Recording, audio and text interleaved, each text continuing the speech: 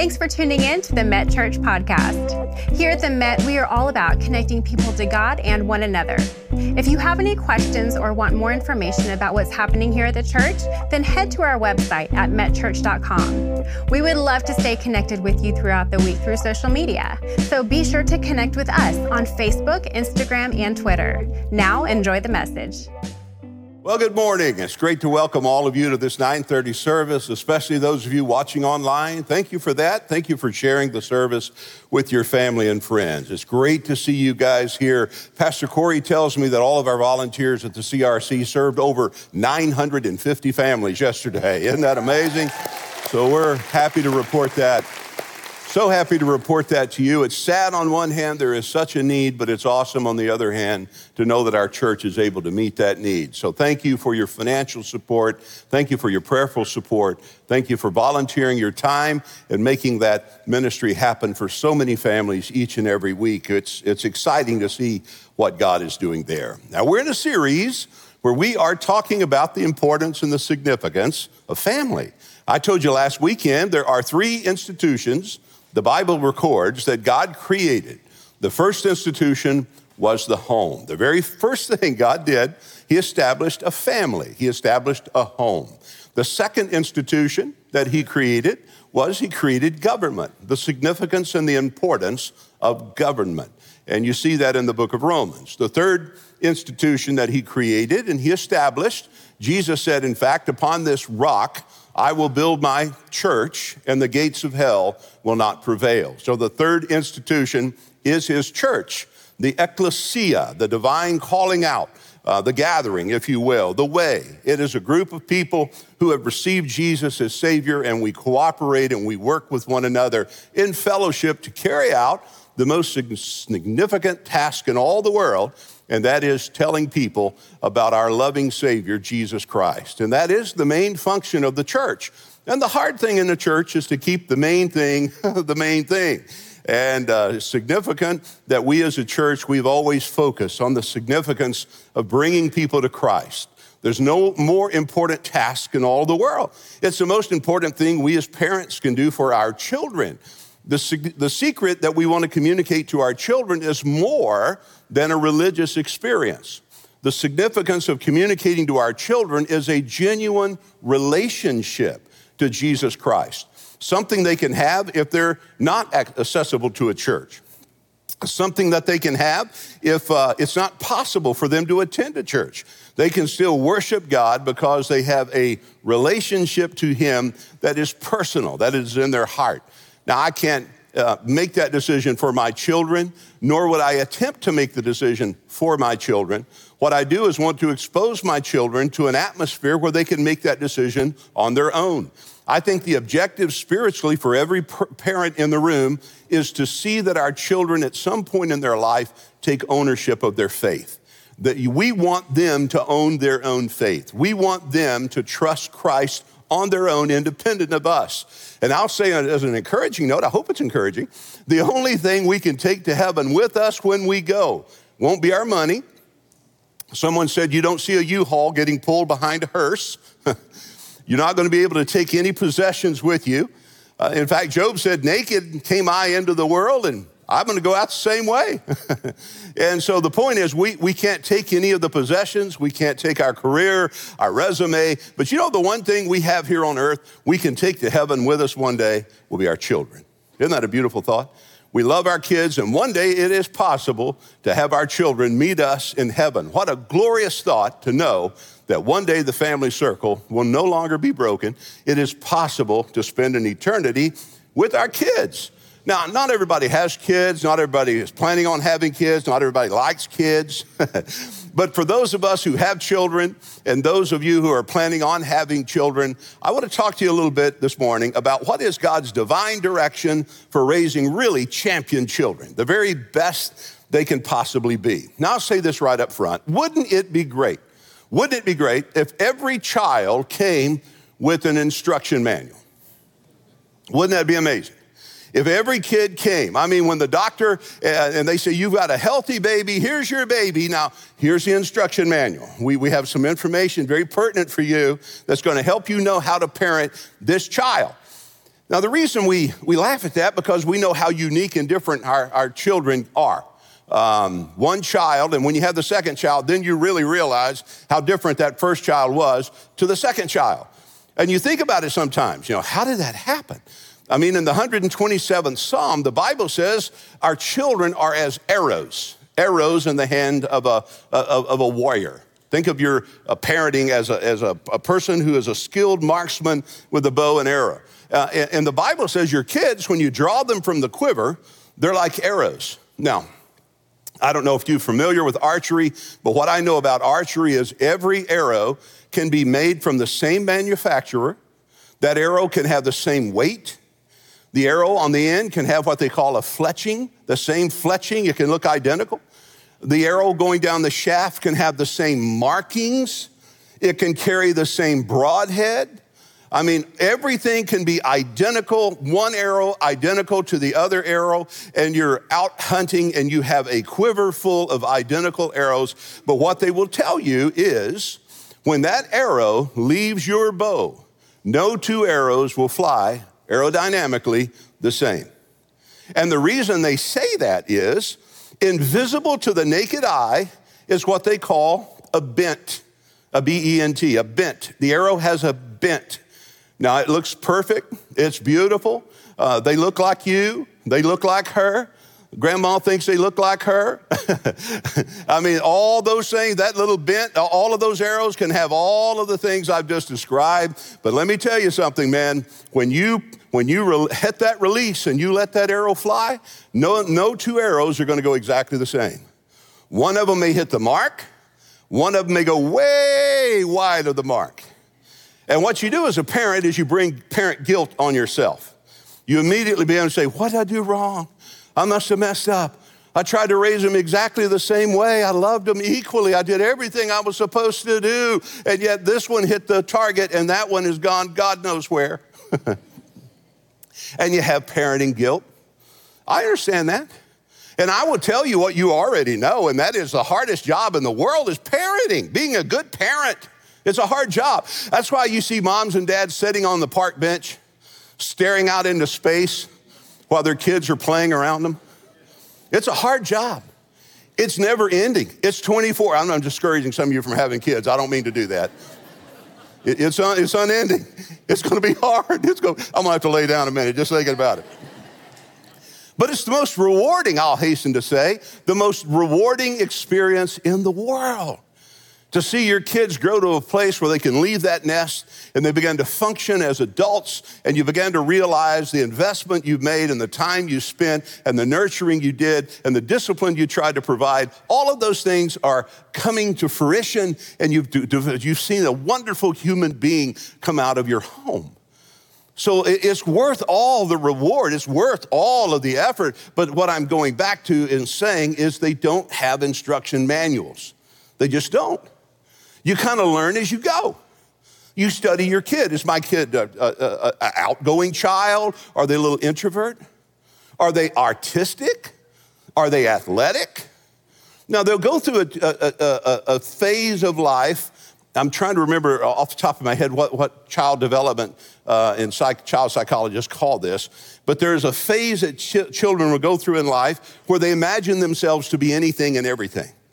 They can be a pirate. They can be a Batman. They can be Spider-Man. They can be, and it's exciting to see that. I told one of the services one time about a parent that was a little worried about their child because he didn't seem to be growing out of that phase.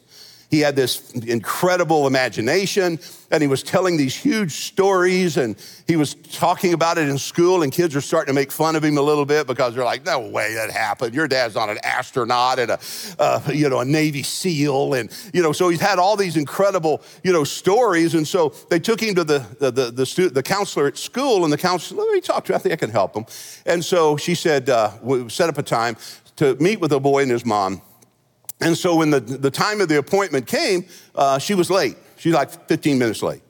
and purposefully on late, but they didn't know that. So when she walks into the room, she says to the little boy and his mom, I'm so sorry that I'm late, but on my way to school, she said, I stopped, and she said, this massive gorilla jumped out of the tree and started jumping on the hood of my car, and he was trying to get into the car, and she said, all of a sudden, out of nowhere, this little tiny chihuahua came, and the chihuahua jumped on the hood and chased the gorilla away, and she said, so I finally got to school and I'm late. And the little boy was unfazed. I mean, he was unfazed. He didn't even move the needle at all. And he looked and she goes, what do you think about my story? Do you believe that? He goes, I believe it. She says, well, why would you believe that? He said, that was my dog. Well, some of you may have a child like that, right? That they're imagining themselves. And as a wise parent, you start trying to observe what your child is good at, and you begin to try to encourage them in that way. And you want them to be good in the things that they're naturally gifted in. And it takes some skill as a parent. It takes time as a parent. It takes a focus as a parent. And can I tell you, if you do get to that season of life where your child doesn't hit the target and they veer off the mark, can I tell you that is not an indication that you're a bad parent? Now, there are those instances where, and some of you may have had that experience where you had a neglectful father, maybe an absentee dad, or maybe an abusive mother, and my heart goes out to you. And I would say this about that it is possible to get healing from that experience, to get beyond that experience, and to determine as you raise your kids, whatever crazy you went through as a kid, you ain't passing crazy on to your kid. And it's possible sometimes to draw a line in the sand and say, that ends with me. I'm going to get healthy, and I am not going to pass that on to my children. I want them to have a healthy home. But I'm just saying, you can have the best home. You can do everything right. You can pray over those kids, expose them to God's word, do all of the above, and still have one hit the target and one veer off the mark. There's a story in the Old Testament of a king named Hezekiah.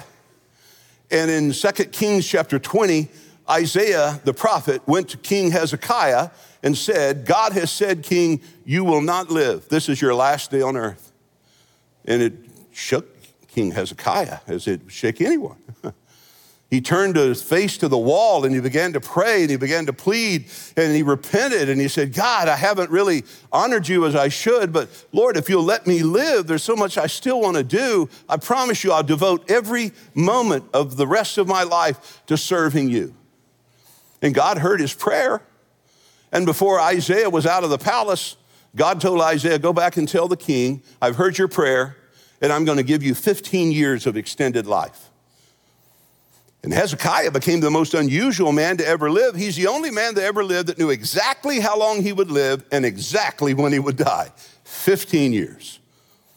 And so what you see when you study the story is that 2 years into that 15-year extension, Hezekiah and his wife had a son. They named him Manasseh. What Hezekiah knew was, I've got 12 years to pour into my child, 12. 12 years from now, I'm going to step from the temporal into the eternal. 12 years from now, I will not be able to be there with him. I won't see him graduate. I won't see him go to prom. I'm not going to see him go to college. I won't see him have a career. I'm not going to. He knew all of that. He processed all of that. And so for 12 years, he poured everything he knew into that little boy.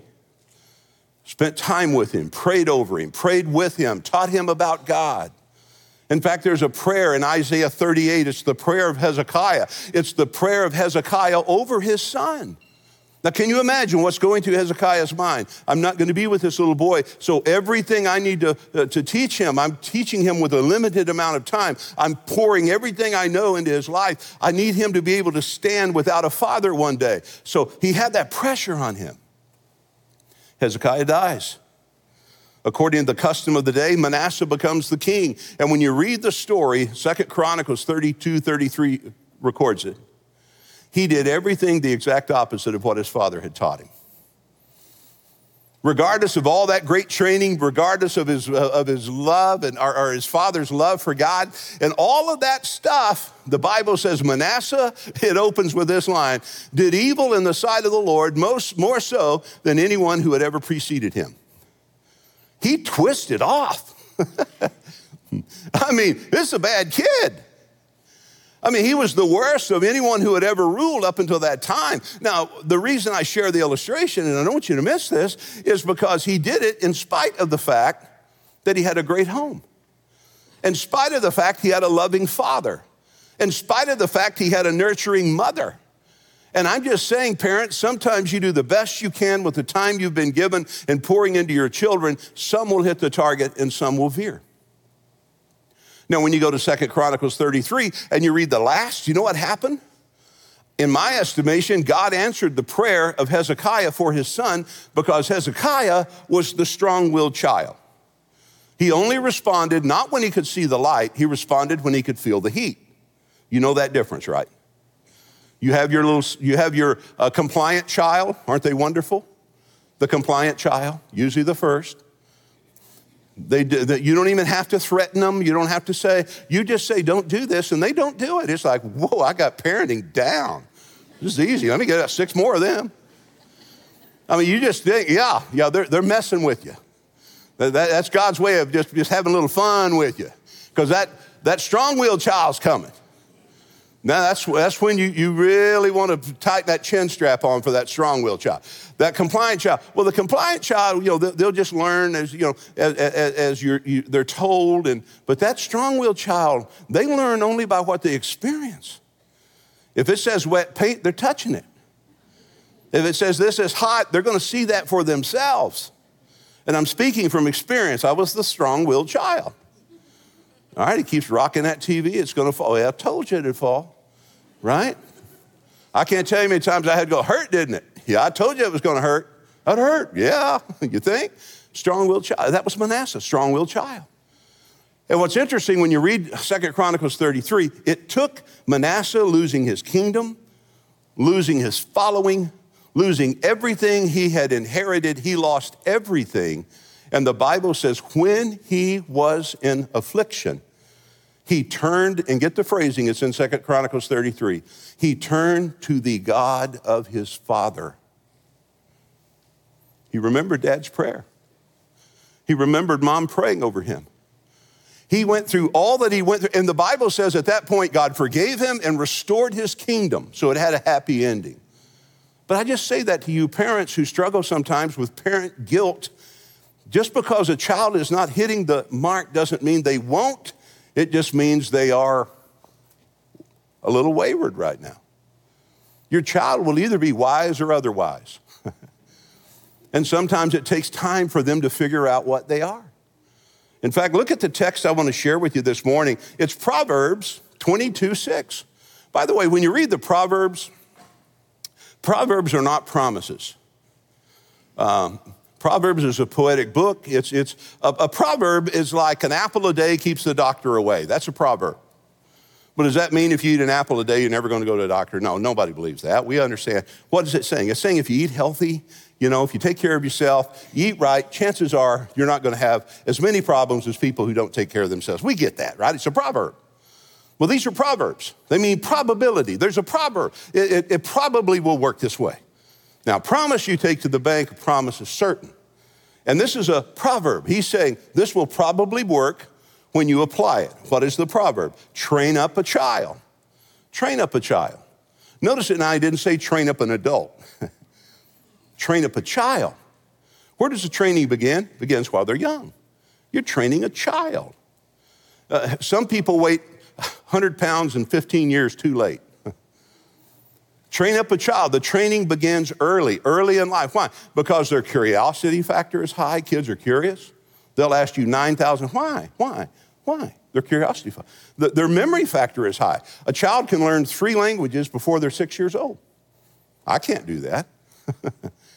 Their curiosity factor is high. Their memory factor is high. Their trust factor is high. Children just trust you. They trust you. So when you tell them this is what it is, they're going to accept your word for it until they get older and learn otherwise. So my suggestion is you start early. That's what he's saying. You train up a child. And by the way, there's a difference between teaching a child and training a child. Both are important, and you do both. Teaching has more to do with, teaching is verbal. In football, I don't know how many of you guys play football. We had what we called skull practice. That's where you would go into a training room and you'd watch film, or you would mark up on a board your skull practice, your mind mapping, you're envisioning the play and you're seeing it in your head. Skull practice, that's teaching. Training is you put the pads on, you go on the field and you hit. One is verbal, one is visual. One you learn by hearing, one you learn by actually doing, and both things are significant to the development of a child. And here he's saying you train up this child, and note now, in the way he should go or she should go.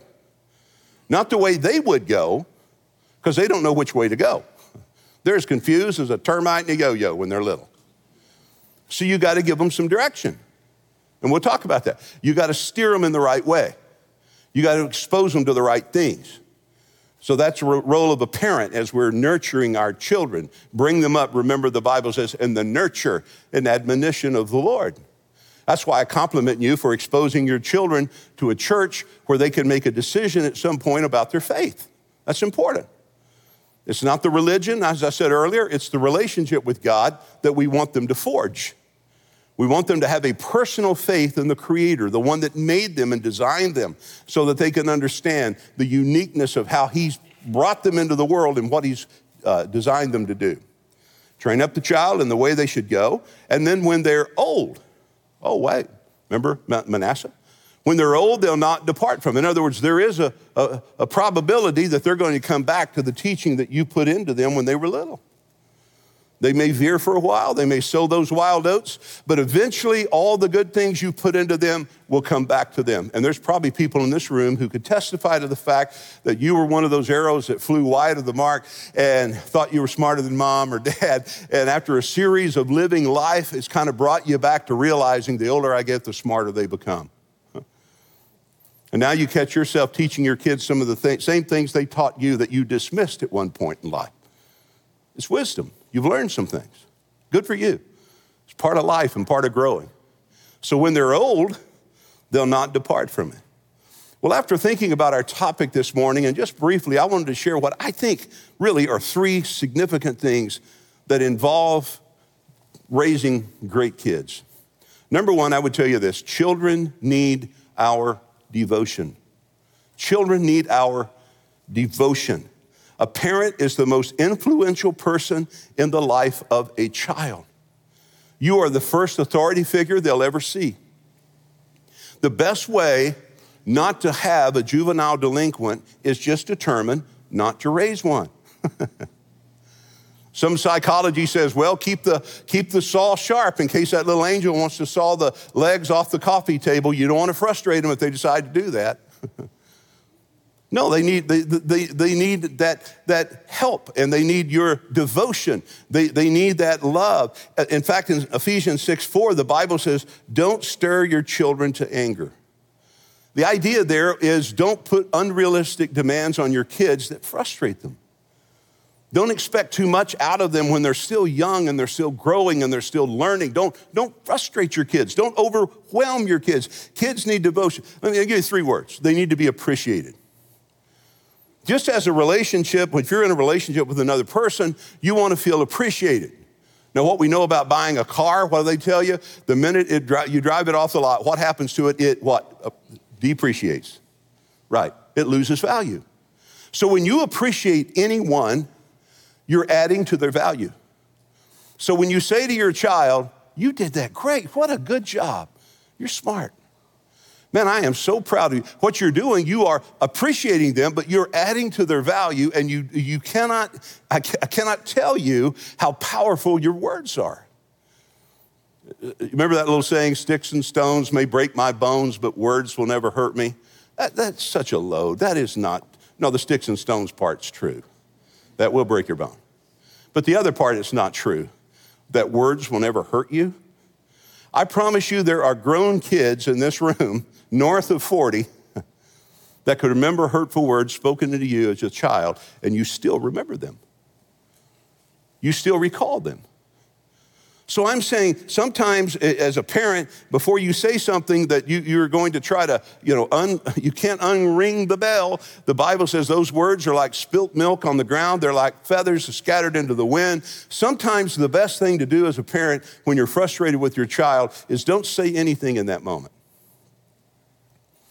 If you aren't certain of your words, then just don't say anything. You never want to discipline out of anger, and you never want to, you want to take a time, you want to breathe, because our words are powerful, they're important, they're significant in the life of our children, and kids need to be appreciated. Catch them doing something right.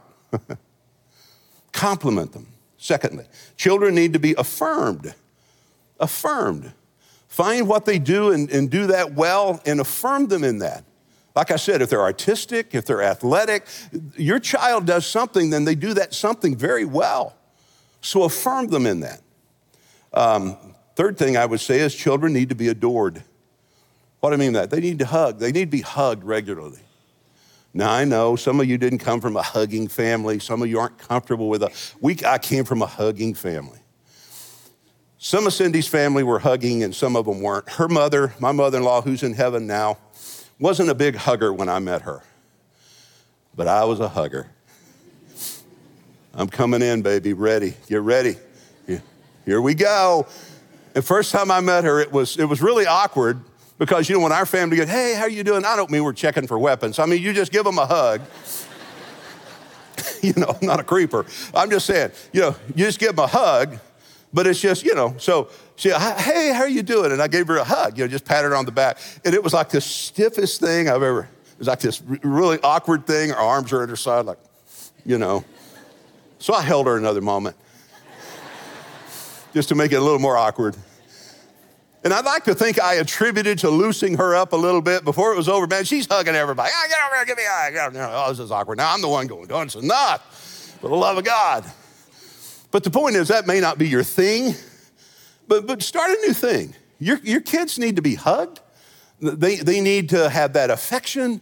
They need to hear you say, it was so sad. I heard a guy one time say the most meaningful memory he had of his father was on his father's deathbed, and he heard his father say two things to him that he said, I'll never forget. He said, son, I'm proud of you. Son, I love you. Now, I didn't say anything critical because that's, but I thought, why, guys? Why would you wait to your deathbed? Why would you wait to tell your child that you're proud of them? And that's more about you than them. I mean, some of you guys, you got to loosen up a little bit. You don't know, you may have 12 years like Hezekiah. You don't have much time. And we were talking about this morning, it goes so fast. I find myself now sometimes, now that Cindy's in heaven, I find myself even looking at my kids and thinking, I hope I enjoyed the moments. Because you have those spaces in your mind where you don't remember a lot of things, and I was at the games, but I hope I enjoyed them. I watched her cheer. I hope I enjoyed it. I walked her out there, saw her become homecoming queen. I hope I enjoyed that. I saw him. He rode bulls. He did some crazy stuff, but I was there. I hope I enjoyed all that. And it goes by so fast that you really hope you enjoyed the moments. And I'm just telling you, if you'll take it from an old joker, the time you have with your kids go by so quick. And they need to know you're proud of them. You love them. Start a new tradition. You'll freak them out. They may do this thing on you. But just when you walk out of here, just grab that little booger and hold them. Just hug them. I love you. I'm so proud of you. And it'll be awkward the first time you do it, but it'll get more and more comfortable. And you know who will never forget it? They won't forget it. And they won't have to be on the deathbed wondering one day, was Dad proud of me? Did Dad love me? Children need to be adored. They need devotion. Number 2, children need discipline. They really do. I said you're the first authority figure they see in their life. You are. And you know why it's so important that children respect your authority? Because your authority will determine how they look at their teacher. If they don't respect you, they're not going to respect their teacher. And by the way, they get a little older, they're not going to respect the law enforcement officer. When they have an interaction, there'll be no respect because that authority is established in the home. They learn to respect. The Bible says, children, obey your parents in the Lord, Ephesians 6, for this is right. God said, in fact, it's the first command with a promise. It's a twofold promise that you may live long on the earth and it will go well with you. Because if mama ain't happy, ain't nobody happy. It will go, isn't it wonderful when we all get along? I mean, when the home is harmonious and there's not a spirit of rebellion, and that has to be trained out of a child, because a child left to themselves, the Bible teaches the principle that a child left to themselves will bring about great harm and dishonor. Children need to know, life doesn't make sense for a child if they don't know where the rules are. I was watching Willie, my youngest grandson. Well, he's not actually my youngest. I got a little granddaughter in heaven that's actually my youngest, but he's next up on that line. And watching him play flag football. He's 6. By the way, he's the best kid on the team. I put that out there. That's totally he and his other grandfather and I, we totally concur. I told him in the car, I was driving him home one day after practice. I said, Will, me and your other granddaddy said, you are the best kid on the team. You know what he said? I know it. So good job on the confidence thing. I think y'all got that one covered. He's fine. But I don't even know where I was going with that story. But anyway, but no, I know now. It was the rules of the game. He's 6 years old. If they pull your flag, you're down. You got to go 10 yards to get a first down. If you go across this line, that's a boundary. You're out of bounds. But if you can get in there, that's the end zone, and you get points. What's the point? Structure, rules. They make the game fun for a 6-year-old. And sometimes with parents, I just can't provide structure. I can't just discipline my child. I get it that it hurts your heart. But a lot of times, it's not, you're doing what's good for you, not for them. Because nobody likes that. The Bible says, no chastening for the time seems joyous, Hebrews 12. I hate that time when you got to discipline, but it's necessary. He goes, honey, you stepped out of bounds. Here's the consequences. Now, consequences can look different. I would tell you on disciplining a child, you can't find a verse in the Bible where the Bible supports abusing a child. Nowhere in the scripture does the Bible teach abusing a child. I actually had a guy in my former church years ago. He and I did almost go Old Testament on him. I'll admit that. He tried to justify the abuse of his children with scripture. I thought, you coming at me with scripture trying to justify you abusing this child? I almost grabbed him, ran out of the house with him. I mean, I was really upset with that joker. I said, well, first of all, with the bruising on this child that the nursery department has seen, first thing that's going to happen is I'm reporting you. Oh, you're a pastor reporting you? I said, as quick as my little fat fingers can hit the buttons on that phone, I'm reporting you. You abuse your child. I'm not putting up with that. In fact, Jesus said it'd be better for a millstone to be hung around their neck and then to be thrown in the sea if they hurt a child. I don't have any patience for that. I'm confessing a sin. Pray for me. Would you pray for me? I haven't been medicated this morning. I'm a little edgy. I'm just saying that's one of my hot buttons. I don't understand how anybody could hurt a child. Can I give you a theory? It's free like the rest of it. My theory is no one who really is healthy and loves themselves would abuse their spouse or abuse their child. Not if they're healthy. Remember what I told you last week? If you are a person and you're swinging and fighting and you're just doing this all the time, anyone that comes into your world and tries to get close to you will get hit. It's not about them, it's just you. Because you're an angry person, you've repressed this, and anyone that comes into your circle, whether they're little or big, will get hit because you ain't happy with you. And you have to see that about yourself. And you have to realize that I cannot take this abuse out on my children and take this abuse out on the people who, I need help. Now, if you're willing to get help, I'll walk with you every step of the way if you're willing to get help. The guy I referred to was not willing to get help. He was obstinate. He had abused his wife. I don't even go there anymore. But my point is, there was no repentance. There was no brokenness. There was no willingness on his part to accept any level of responsibility for his actions. You can't help somebody who doesn't know they need help. Step one, right? So I'm just suggesting to your heart this morning that the Bible says discipline, but never does the Bible say abuse. And you do it for the love of the child. Proverbs 13:24. You do it because of the nature of the child. Psalm 58:3. Our children are born into this world. The Bible says they don't know how to speak the truth. Have you ever thought about this? As much as you love your kid, you don't have to teach kids how to lie. You don't. You have to teach them how to tell the truth. I told you about my mom. I got to hurry here, but just one quick thing. My mom used to tell me when kids lied to her, my younger brother, older sister, when we lied, she said there are little things in the eyes of a child only a parent can see. They're like hammers, and they beat. And the minute you lie to your mother, those little hammers go off, and I can look in your eyes and tell you're lying. Well, you know what that did to us. We go lie to her, we ain't looking her in the eye. There's a term for that. It's called slycology. And I mean, till I got like 30. No, wasn't that old. I realized, I told her one time, I said, Mother, you do know that in order to get me to tell you the truth, you lied to me. It's just somehow, I don't know.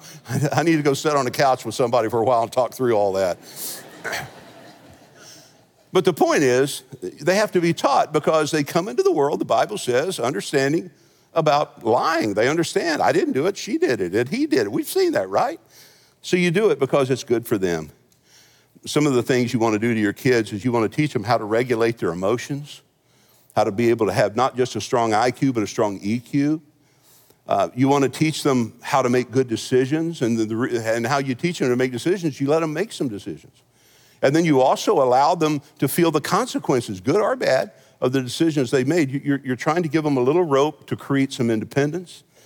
You want to teach them some social skills. You want to teach them to be able to interact with their teacher, with other adults, without you having to be afraid of what that's going to look like or be like. You want to take them to a restaurant without a SWAT team having to be called in to wrangle them back at your table. You want to teach them some basic social skills as a parent. You want to teach them to be empathetic to others. You don't want your child to have the tendency to be a bully. You want them to instead look for other kids who are being bullied and teach them to be empathetic and to be able to go in and stand next to someone who's being picked on or treated poorly. You want to teach them to take responsibility. Teaching, remember verbal, teaching. Third thing, children need direction. They need direction. You got to point the arrow. Not that means you make all the decisions for them, but for a while you do. I had a lady one time when I was student pastor. She goes, Bill, I can't get him to get up and come to student ministry on Sunday morning. He just won't get out of bed and come to church with us. He just doesn't. I said, well, he doesn't like what we're doing. No, I mean, what you're doing is good. He just didn't want to go. I said, how does he feel about school? She said, oh, he hates school too. I said, well, what do you do on Monday? She said, well, I don't give him a choice. I said, do that on Sunday. You already know how to do it. Just do that.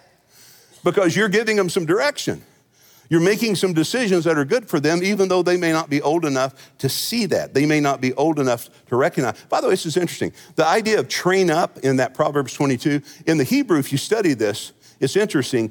It is the same word that is used in the Hebrew. It means to create an appetite.